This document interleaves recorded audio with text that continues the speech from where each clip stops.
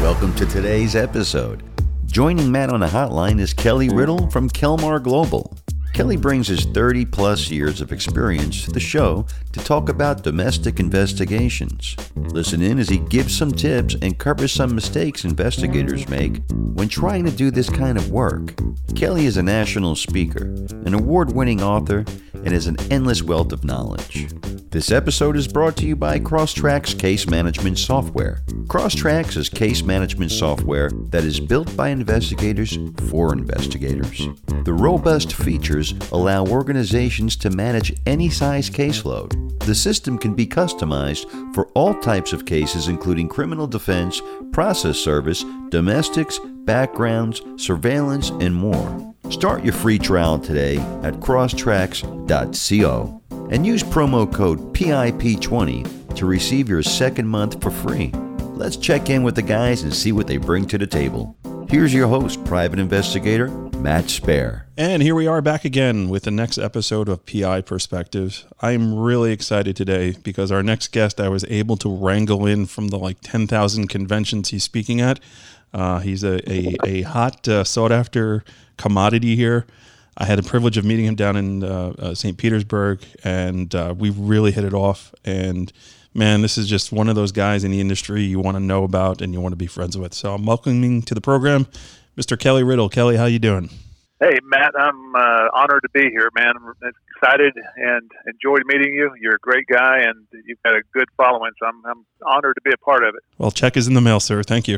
Happy to help, man. Happy to help. Yeah, and really, I appreciate that, man. So you gave a presentation for NALI. After the presentation, I approached you and said, hey, I'd really like to talk to you on my program about anything, right?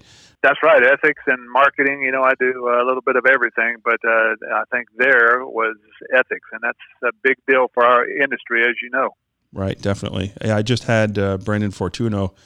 We were talking about social media ethics, and that's definitely something that we need to be aware of when we're out there doing our investigative work. I know you've been on a couple podcast programs, and you really have been speaking at many different events. So I wanted to kind of get you on board and maybe talk about something a little different, something that you don't talk about typically all the time. And we settled on domestics. So I appreciate you coming on today to talk to me about that. So why don't you tell me a little bit about your company, Kelmar Global, how you got into business and what your background is? Yeah, I'm honored to do so. So I was a police officer for 7 years, got out of that, went to work for a worldwide PI company that no longer exists. And that's why I had to start my business. So in 1989, I needed a job. So I started this business then with a partner. My partner, 4 years later, finished his degree in marriage and family counseling, and that's what he wanted to go do. That's what he was called to do. So we, separated, and I continued to march on.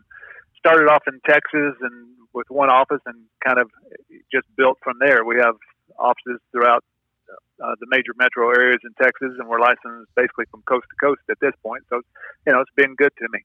That's great, man. Yeah, it's inspiring to hear you talk about your story and how you got into business and really what you've done and how you've been blessed is really, really awesome. And, there are the blessings, but there's also the management on that. They have to go and actually run those companies and take care of everything too. So I've listened to a bunch of your talks on how you do marketing and how you run your business.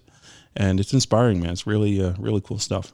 I appreciate that. And, you come from the same background that I do. I know we're going to talk about this, but, my background, as far back as I can remember, has been in church. So, right. Guys like us, we understand where the blessings come from. And, sure. It's always a struggle, walking and building a business. But I don't know how anybody does it, without being grounded. Yeah, it's funny. I listened to a podcast episode recently on Francie Coleridge. He was interviewing an investigator who happened to be Christian also. And Francie was like, well, isn't that like a conflict? Like, how are you a private investigator and a Christian?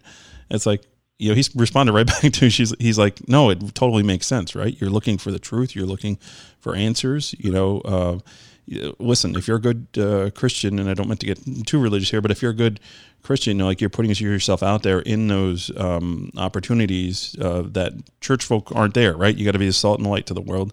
And, one of the things you turned me on to is the Association of Christian Investigators, which is something that you put together and was important to you. So tell me a little bit about that association. Yeah, well, as you know, and as you mentioned, I speak at a lot of conferences, and I was speaking at the National Association of Investigative Specialists down in Austin, Texas, back in the 90s. And Ralph Thomas, that founded that association, he and I were just standing around talking, and he said, what do you think is the biggest issue with our profession right now? And, back in the 90s especially, you had a lot of TV shows that, they just showed the PI as a former police officer that was most likely alcoholic, got kicked out of the force, something of that nature. And I said, really, it's just integrity and ethics, and we have a bad outlook as far as the public goes. And I said, so I feel like we need to have some grounding, something that brings us back to that. And I told him what my thoughts were about starting an association of Christian investigators. And I also said, I know 4 other investigators that are also ordained pastors. And I said, those really are the people that should start this, but no one seems to be called to do it. And so through his, kind of prodding and encouragement, I started the association. Yeah, that's great, man. That's great. And you've actually been a part of 9 or 10 boards of different associations, right? So you definitely understand that model and what's important to have that association involved in running a business. So there was another association that caught my attention. You had put together an association of different state associations, right? This like mega association of leaders from different states. I thought that was really cool. Tell me a little bit about that one. Yeah, so I was the president of TALI, the Texas Association of Licensed Investigators, from 2010 and through 2012. And as I was stepping down from that, I had put together a world conference, and it happened to be in San Antonio. We had about 670-something people that attended it and had a tremendous amount of vendors, and it was a really big success. And I was, had been talking to other leaders and found out that it's not uncommon, like in a lot of associations, where at least half of your board is, goes off and you vote on another group. And so you can lose a lot of your history. You can lose a lot of your, just your moving forward, your presence when that happens. And it's not uncommon to, get started on some project and then it just goes by the wayside. Right. So, there's a lot of education. There's a lot of people out there that's been on boards that have good ideas. And, I had started discount programs with car rentals and, Staples and all kinds of stuff. And I said, that stuff should be transferable over to other associations, and we should be helping each other out. Right. And so that's really where this came from. That's great, man. I think people that think outside the box like that, right? So every state association has the same problem, right? How do we keep our membership? How do we get our members to say, okay, I'll write a check once a year and be a part of this, but what am I getting out of it, right? That's always the first question. And when you have that turnover in the board, that's always a problem, right? Because you start putting deals together and next thing you know, the term is up and, the person that's coming in to be in charge might not be on the same page as the other person. And, you don't really see that too often, but it does happen every now and then. And, these state associations is like you're almost on a track, right? You start off handling a region, then they put you into a secretary/treasurer, then they put you into a VP, and then they put you into a president, and then you're chairman of the board. So the idea is if you're the president of an association, you're kind of running everything. Then afterwards, you're chairman or chairwoman of that association, that you're still having that input where deals you started hopefully can come together. But man, like in New York, it's 18 of us or 16 or 18 on that board.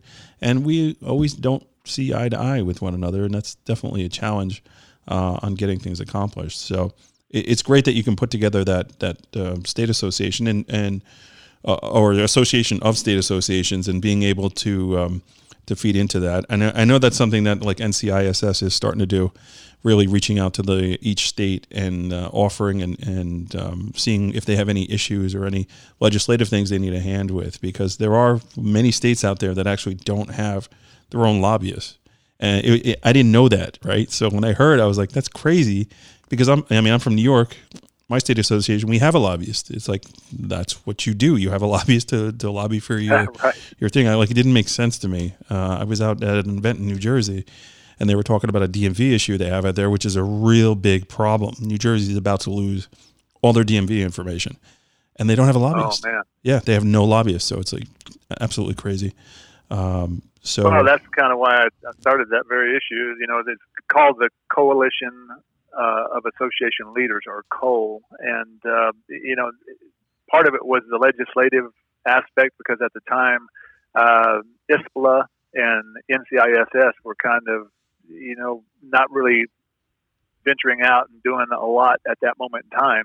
Right. And so I thought, all right, if there is a legislative fight that we need to have, all of the former leaders, with any board position, if you were on a board of any kind, you can belong to COLE.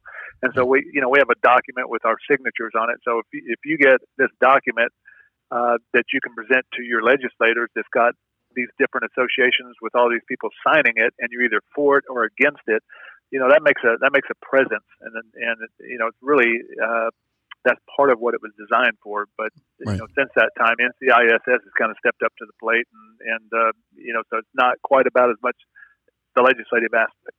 Yeah, they definitely have seen the writing on the wall, and the fact that everything is so electronic now and living online, and the ability to communicate is that much easier. Like, one of the things they're doing is they do like a quarterly call with all the state associations, where if you're one of a president or a VP or designated person from that association, you can participate in this conference call, which is amazing, right? It's a thought tank where thought leaders in the investigative agency or industry come and they discuss legislative issues. I think it's really, really awesome. So I know we're here today to talk about domestics, and I promised you we're getting to it.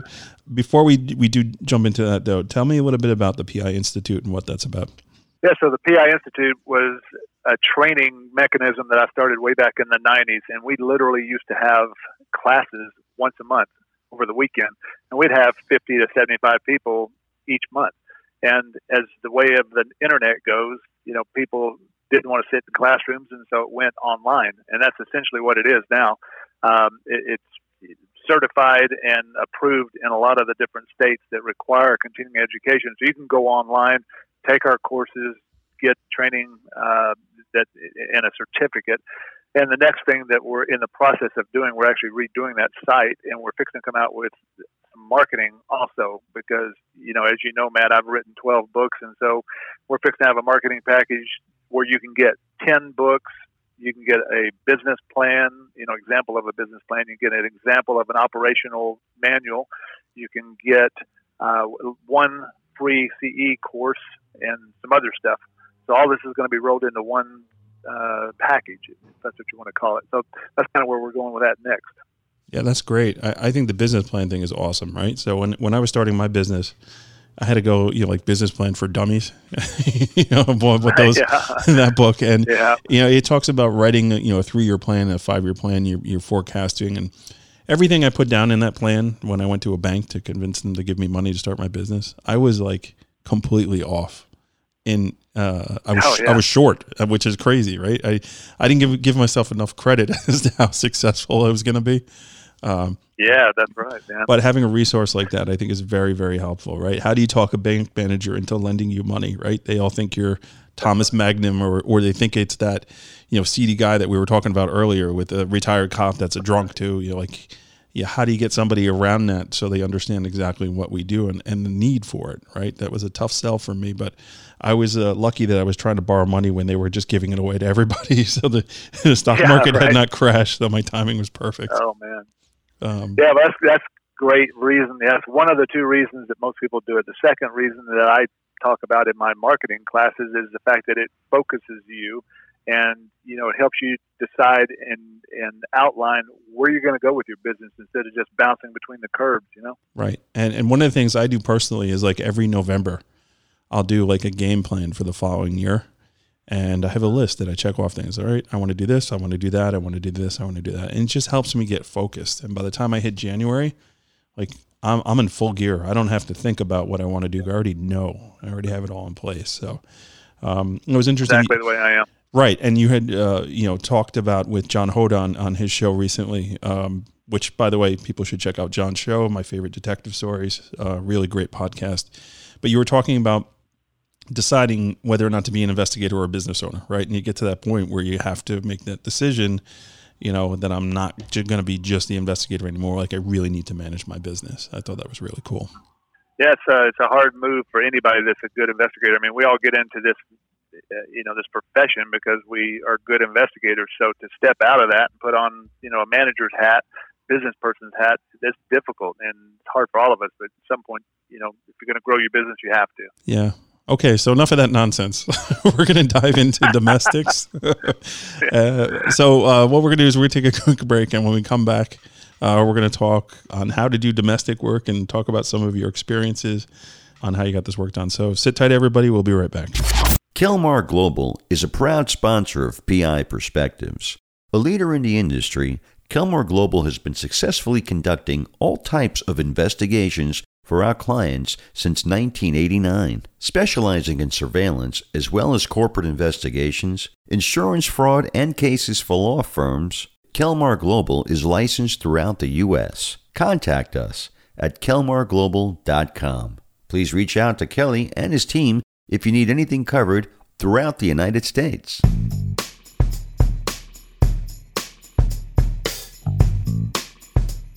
And welcome back to PI Perspectives. This is Matt Spare. I'm your host, and we're here today with Kelly Riddle from Kelmar Global, and we're talking about domestic surveillance. So welcome back, Kelly. Thanks, Matt. I'm enjoying being here and talking to you.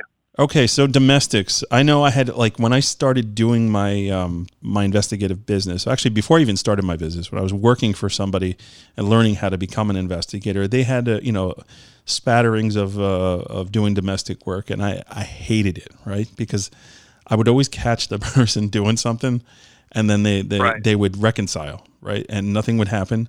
And then they'd come back 6 months later. He's doing it again, or she's doing it again. You got to go out and do it. And I get so frustrated because I'm like, I already solved your problem. Why are you coming back to me? Right. I made a decision. I don't want to do this kind of work, and I just don't do it. So it's not my wheelhouse. I know plenty of investigators, especially here in New York, that do it. That I always line up. So tell me a little bit about how you got into doing domestics and what's your approach to it. Well, when I first started my business, we did 100% insurance defense work, and that is only about 20% of what we do now. Most of what we do is corporate work. But, as the world goes, you work with attorneys, and the attorneys go, look, I know you don't do domestics, but come on, do this for me. It's a real good client. So you kind of get into those. And realistically, I've had some pretty good paying domestic cases. We had one not too long ago. We billed out over $500,000. Wow! And we were on that case for over a year, around the clock. We had an apartment, right across from the guys and everything else. You can hit some home runs financially on those. So, but you have to deal with the emotions, and that's the downside.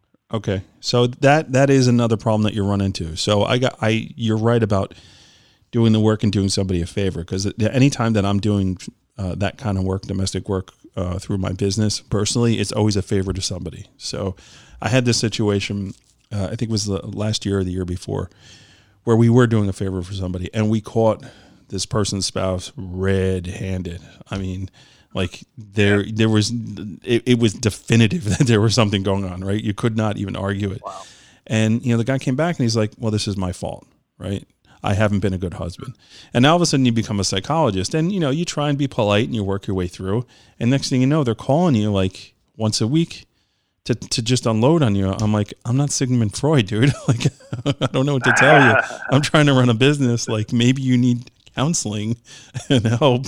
That would be money better spent than having me go out and do work again. So there is that, human aspect to it, right? And you feel bad for the man or woman that's going through this. But it does it get to a point where you got to knock it off and say, okay, I'm not, I don't have a degree to give you advice. Have you come across that situation?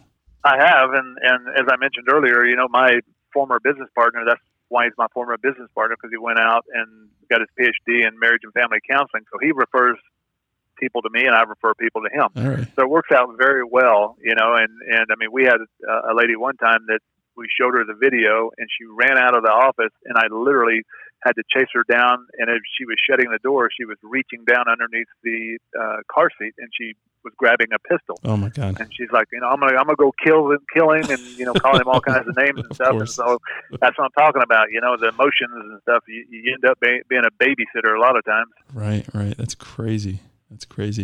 So all right, so let's say somebody's getting into this business, and let's say they have a knack for this, like they really want to do this type of work. How would you solicit this type of work? What would you recommend? And how do you get into it? And how do you get the best results in doing this kind of work? Well, really, it's one of the easier parts of our business to get into, doing defense work where you get court appointed to help defend people, and domestics are probably the two easiest to get into. So, what you need to do is find the attorneys that are family law attorneys and just solicit them, market to them. Right. And, once you get into them, then you have to be fairly good at surveillance. So hopefully, if you're getting into it, you have some experience with surveillance. Now, do you recommend running 2 or 3 person teams, or is it a one person job just to get started? Yeah, it's, the budget's going to dictate that, as you know, but obviously 2 or 3 is always the way to go. And, but a lot of times they just can't afford it. So one, it may be all that you have, but I'm sure you've seen this too, Matt, where I've had clients call up and say, look, I know my husband's going to be at such and such bar, and I just want you to send in this gorgeous female and hit on him and see if he'll take the bait, And for me personally, we don't do that, Entrapment, I think that's entrapment. Yeah, right? totally. And I mean, I've had some of my friends over the years that have had that happen to them, and Sure. when we walk out, they crumple up the number and throw it in the trash. Just Right. because they took a number didn't just means they didn't want to hurt the person's feelings. So Right, you right. got to figure out where does that go? So I'm always under the impression, right, that there's 2 sides to every story, and then there's the truth, which lies somewhere in between the 2 sides to the story, right? That's exactly right, man. And I don't like judging people, right? That's not for me to do either. So I try and that's another reason I stay out of domestics. It's just not my cup of tea. But I understand the need for it. I definitely do. So what do you think are some of the mistakes that investigators make that are trying to get into this work or do this work? Well, I think part of the problem is they're not properly. They don't have the proper equipment a lot of times, because this type of case, you may start off in a vehicle, you may follow them to a bar, they may go into a movie theater, may go into a restaurant. So you got to have a lot of different abilities as far as video goes. And that they take, for instance, in San Antonio, which is where I live. San Antonio is the number 1 tourist attraction in the state of Texas, and so we have a tremendous amount of conventions here. And a lot of times they want us to watch their spouse who's here on a convention. Well, we have the Riverwalk, so you may start off on the street level. You may end up down on the Riverwalk where all the bars and restaurants are. You may end up back at the hotel. So you got to be real flexible and have that ability to mingle and transfer into different environments. Yeah, I guess you got to be ready for anything. I remember I was watching a presentation for Cali. I was out in Las Vegas, and they had brought in a woman investigator who ran a PI business in Las Vegas, and her whole thing was doing surveillance on people in hotels, right? And one of the things they had is they had dummy keys to each hotel that they just developed relationships where they were able to have these these passes that would get them essentially into the hotel. It wouldn't get them up. I think it got them on the elevator, but it wouldn't get them into a room or anything, but just something to get into the elevator. I was like, oh, that's pretty crazy. And the thing is you pick them up off the hotel, but then you don't know, or off the airport, but then you don't know what hotel they're going to. Right. So, it's like, it's a cat and mouse game. I don't know. It's very stressful for me, man. I know, man. Well, and that's the other problem, because a lot of times, again, being in a tourist location, they may not know what hotel they're staying in, so they say just pick them up at the airport. It's like picking up a piece of gum, and then it escalates, because now you need at least 4 people, right. 4 investigators, just to pick them up and get them from the airport to the hotel, because they may get in an Uber, they may get in a rental car, somebody may pick them up. I mean, all kinds, and that's just assuming that you see them coming out of the gate to begin with. Right. Right. Yeah, we had something recently a few weeks ago with LaGuardia Airport in New York City. And if you've ever been to LaGuardia in New York City, if you've been there recently within the past year or so, you understand that is hell on earth, literally, in the construction that they're doing there. It's very confusing, and it's really, really, really tough. So it's definitely a challenge. Well, and then you have different things, as you and I have talked about. I mean, I've had cases where I have, just because you can do it in the location where you live, I've had to go to different states. I've gone to different countries. I've gone, followed one guy to 5 different islands down in the Caribbean. So, you got to be able to take your tool, your trade, and go, to a lot of different environments. Right. That's very interesting. Sounds like a lot of frequent flyer miles. Yeah, exactly. But these are the cases when people always want to talk to PIs, and they always want to hear your stories. And so these are the ones to me that everybody goes, man, I just can't believe it. I mean, we've had guys that have had multiple families. We've had one person that supposedly he met this lady, my client, on the internet, and they married 6 months later in Las Vegas after only seeing each other in person 2 times. Wow. And just as they were leaving, they left Las Vegas, were going to Jamaica for their honeymoon. And right before they landed, he said, "Oh, by the way, you're going to meet my other 5 wives." So that's amazing. I mean, you can't make this stuff up. Was his name Bill Paxton? Was he on Big Love? I know, right? That's the truth. Were they from Utah? I know. That's You would crazy. think so. That's crazy, right? Yeah. Totally trying to get all the deadly sins out of the way, right?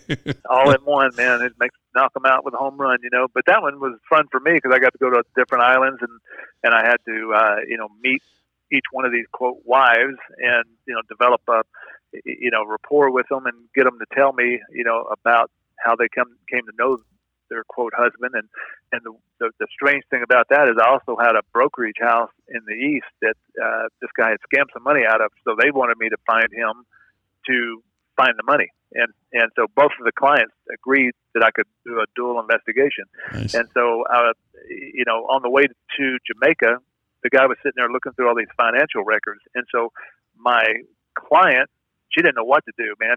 She was in shell shock, 5 other wives. And so all she knew to do was make copies of his papers at night when he was asleep.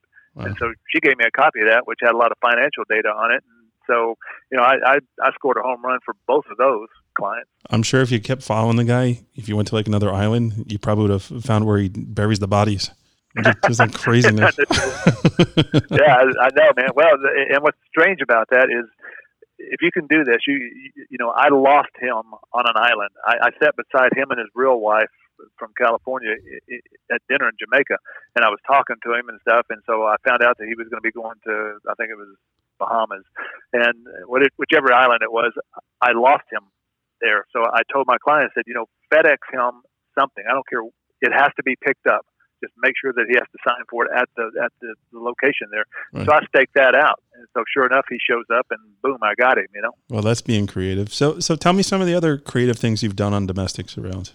One of my clients he'd been married for 25 years, had a son and a daughter who were like almost 24 and 22, but he had a mistress for 23 years and had a son and daughter from that arrangement as well. And so one day, the wife opens his briefcase and finds these condoms, and she's like, "Man, why does he have condoms? We got grown kids." So she hired us, and that's when I started finding out that he had another family. Well, it gets stranger because his wife was named Debbie, and his mistress was named Debbie, and from a distance they looked almost identical. Wow. But through this process, we found out that his mistress was born on December 26th. So every year, right after Christmas, he supposedly had to leave on business, when in actuality he had to go spend the birthday with the mistress, and out of all this, he sent one of his kids from his marriage, I think it was his son from his marriage, to the University of Texas, and he sent his daughter from the mistress relationship to the University of Texas at the same time. Oh my goodness. And we never could figure out if they ever met each other, but can you imagine if he had, one of the kids had brought the other one home for the holidays and say, "Hey, meet my boyfriend," that would have been interesting. That sounds like a terrible movie from like 2010. Yeah. Isn't that the truth? Yeah, I mean that's that. But again, those are the kind of things you cannot make these things up. And we followed people from here to, you mentioned Utah. We followed one guy to Utah where he met his mistress, and and being from Texas, we're not as used to the snow as you guys are. So the things that you got to run into is they go to a ski lift, and you go, all right, now you got to follow them on ski lifts, and your cameras, they're used to being in nice warm weather, and so now they're getting all this moisture in them, and they're flashing, can't function. So you have other issues that you got to deal with when you're following people in different environments. Right. Yeah, and sometimes you only get one chance, right? So you got to be ready for anything. That is money shot. Yeah, got to get the money shot. That is absolutely crazy. I remember I was talking to one of the members of Cali, and he was talking about domestics, and he was talking about how he had this one client that every year he would hire him, like I don't know, for the past 15 or 20 years to just do follow-up surveillance on the ex-wife. So they had some sort of agreement in their when they were splitting up that if she ever was to take up residence with somebody else, that he could stop paying the alimony payments, and it was a lot of money, right? So it was this balance of how much am I going to pay an investigator every year to do the investigations on this, to how much am I paying off? And do you know it took them 17 or 18 years to finally get the guy?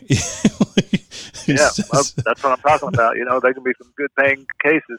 Yeah. So he was bummed because he had finally caught the guy, and he's like, I know I'm not going to get that guaranteed income anymore. The guy, he was nice doing business with you. Thanks for everything. I don't need you anymore. You got me out of paying the alimony payments. Well, I thought that was interesting. But that's a very interesting case, but you also run into things, for instance, in Texas, if you can say, all right, I watched the hotel room, they, put them to bed, lights went out, or the house, and, you go back bright and early the next morning and you see, the subject and his girlfriend come out, then you can pretty much surmise that they probably spent the whole night there. But in some jurisdictions like Louisiana, you can't do that. I mean, you got to sit there and literally watch the door all night long, and to be able to testify that they never left and no one entered. Right. I guess there's that reasonable doubt, right? Like that. Yeah. So, you just got to know your jurisdiction and the laws where you're working, I think that's important. So I would assume with you being global, you have or being throughout the country, also that you have a list of locals that you do use when needed, right? Yeah, absolutely. Because, we're in most jurisdictions, but you can't be everywhere. You know how that goes. So as you know, from going to conventions and conferences and stuff, that's where you meet those people, man. That's where you figure out who are the people that you can lean on when you need them. Right. So you keep a short list of people you have when you got to reach out. And what's crazy with these domestics is, and I have been getting a lot of these calls lately because of, I don't know if it's because of the show or it's because I've been going to a lot more conventions and conferences and meeting people, but I'm starting to get calls from New York, and it's like, oh, they're flying in 6 hours. I need them surveilled. Yeah. I get those, trust me. Or you get the insurance carrier calling and say, yeah, I need somebody picked up this weekend. We finally got the okay, but we can only pay $50 an hour. And I'm like, you do realize this is New York, right? Yeah, I know. I'm like, I can't help you. Even if I had somebody, I can't help you. New York's a totally different ball game, man. I have been there and have done those things where, you start following one guy out of an office building, and he, jumps in a taxi, and then he goes a little ways, and, he may hit the subway. And then, there's so many different things and avenues and ways for people to get around in New York City, not to mention the fact that you just got a lot of people that you got to get around, Right. I know we had a case we worked on, I think it was last year or the year before, where there was a businessman, a very prominent businessman, who he had his wife, but he also had his girlfriend, and everybody knew this guy had his girlfriend, his kids knew, and the whole family knew about it, right? Everybody, I guess, but the wife, right? So the guy ends up dying, and he's got this huge estate. And now the woman's trying to lay claim to one of the buildings, saying, that she had this relationship with him and that she lived there. And because she lived there for so long, that she's now entitled, to have proceeds from the sale of that property. And it's like, wow. Okay, that's a little strange, right? So what we ended up doing is we ended up finding where she really lived, and we started doing deliveries there, and we eventually got her. Oh, Here's some flowers, sign for it, please. Yeah. And it was enough in court to, when they went for the judge to say, it was kind of a stretch to begin with. Now it's really a stretch. I don't think I'm going to allow this to happen. So, it was interesting. That's an interesting case. We had one very similar to that, and our client wanted us to watch his girlfriend to see if she was cheating on him, and he was married. So, like, really, you want to do this? You're a married guy, and you want to watch your girlfriend. So it's like, what's wrong with this picture? The world has fallen, man. It really is. Man, it's a messed up place sometimes, Yeah, that's why people need PIs. That's right. We're needed, man. Yep, we'll always have a job as long as there's temptation out there. Yeah, it's crazy. The same thing too with my business model, right? With the personal injury, like I don't ever see myself going out of business. People are always going to have access, and there's always a need to understand how or why something happened. And you can, no matter what technology there is out there, no matter what, you're still going to need to have the ability to go out and investigate where it happened and talk to people and get it done, right? There's always going to be that human element to it. So I think all the dating sites and all this other stuff, it just adds, some spice to the formula, to the recipe, but you're still going to need to do that. Actual domestic surveillance is always going to be a part of it. Well, it comes down to the two, to the oldest, professions. You got greed, people trying to take advantage of the insurance companies or whatever, and money. I mean, money is the root of, as you know, most evils. And so when you dangle that carrot out and sex with cheating spouses and stuff, I mean, it's going to keep us in business for a long time. Right. Yep. So, like, how do you break somebody in? Like, let's say they're coming in to work for you in-house, and you want to get them involved into domestics and learning. How would you train somebody? How'd you break them in and start them off? Yeah, so, I don't care if it's, former DEA agent or who it is. For us, they have to ride along, with one of our investigators. So I've got some of my guys been with me 18, 19, 20 years, and so those are the people that we put them with. And so they go out and work some of these cases with them, and part of it is just training yourself what to look for. Like, when you're shooting video, if it's a domestic case, zero in on their ring finger, find out, are they wearing their ring? Are they, intentionally trying to ditch it? Things of that nature. Make sure that when you follow somebody to a hotel, you get the hotel marquee on it, and you follow them up to a floor. Make sure you get the room number that they go into on the video, and those kind of things. So you got to train people to not only observe, but also make sure that you get the right video, and then close in for that money, like we talked about before. And for us, the money shot could be, anything from, they lean over and kiss, they pat the other one on the rear end, they very seldom do you ever get them, where they're making out in a car. We have had those before, and one time in particular that I remember, we actually called the police because they were behind a building, an office building, and it happened to be where I'm very familiar with, where my dentist is located. So we called and reported a suspicious person. So the police come and they pull him out of the car, and the guy's trying to tuck his shirt in, the woman's trying to get her skirt back on, and right. So there's a lot of different ways to handle situations like that. But ultimately, to your point, you just got to train them up right, and tell them what to look for. Right. So, I mean, one of the things I always wondered about too is how do you manage expectations? This person hiring you, they're convinced that their spouse is cheating or doing something nefarious, but we're not always getting that huge money shot or that big win, and they obviously still gotta pay for our time. So how do you approach that going in to managing the expectation of the attorney client or someone who's a direct hire? Yeah, that's a great question, and as you know, part of that is educating our client from the very beginning. With attorneys, it's not, it's a lot easier, but with just the general public, going over what I just, mentioned is a very important thing. It's like, very seldom are we going to catch them, just butt naked with their clothes off, So I said, you need to understand that, and you need to figure out what is justification in your mind for, divorcing or whatever. I said, our job is to give you information, and it may be just where we catch them, one of them going into the other one's house, and then coming out, and that's all you get. And it may be that we catch them footsies under the table, whatever. And so ultimately you put a lot of those things together and you can develop the fact that it's more than just a friendship. I mean, if they're holding hands, if they're walking arm in arm, if they, lean over and kiss each other, you have a long hug, all those things, would tell a reasonable person that it's a relationship. And at the end of the day, that's essentially what we tell the client. We will give you all the circumstantial evidence, and then it's going to be up to you to make your call on what your comfort zone is. Right. How do folks get a hold of you if they have any questions or they want to learn more about the PI Institute or any other the projects that you're involved in? The website is Kelmar Global, KELMAR Global.com. My toll-free number is 888-873-1714, and the PI Institute is PIinstitute.com. Okay, great. And we'll have all that information in the show notes. So, hey, Kelly, I really appreciate your time. I know you got 10,000 things going on here. So where are you speaking at next? Where are you going next? Yes.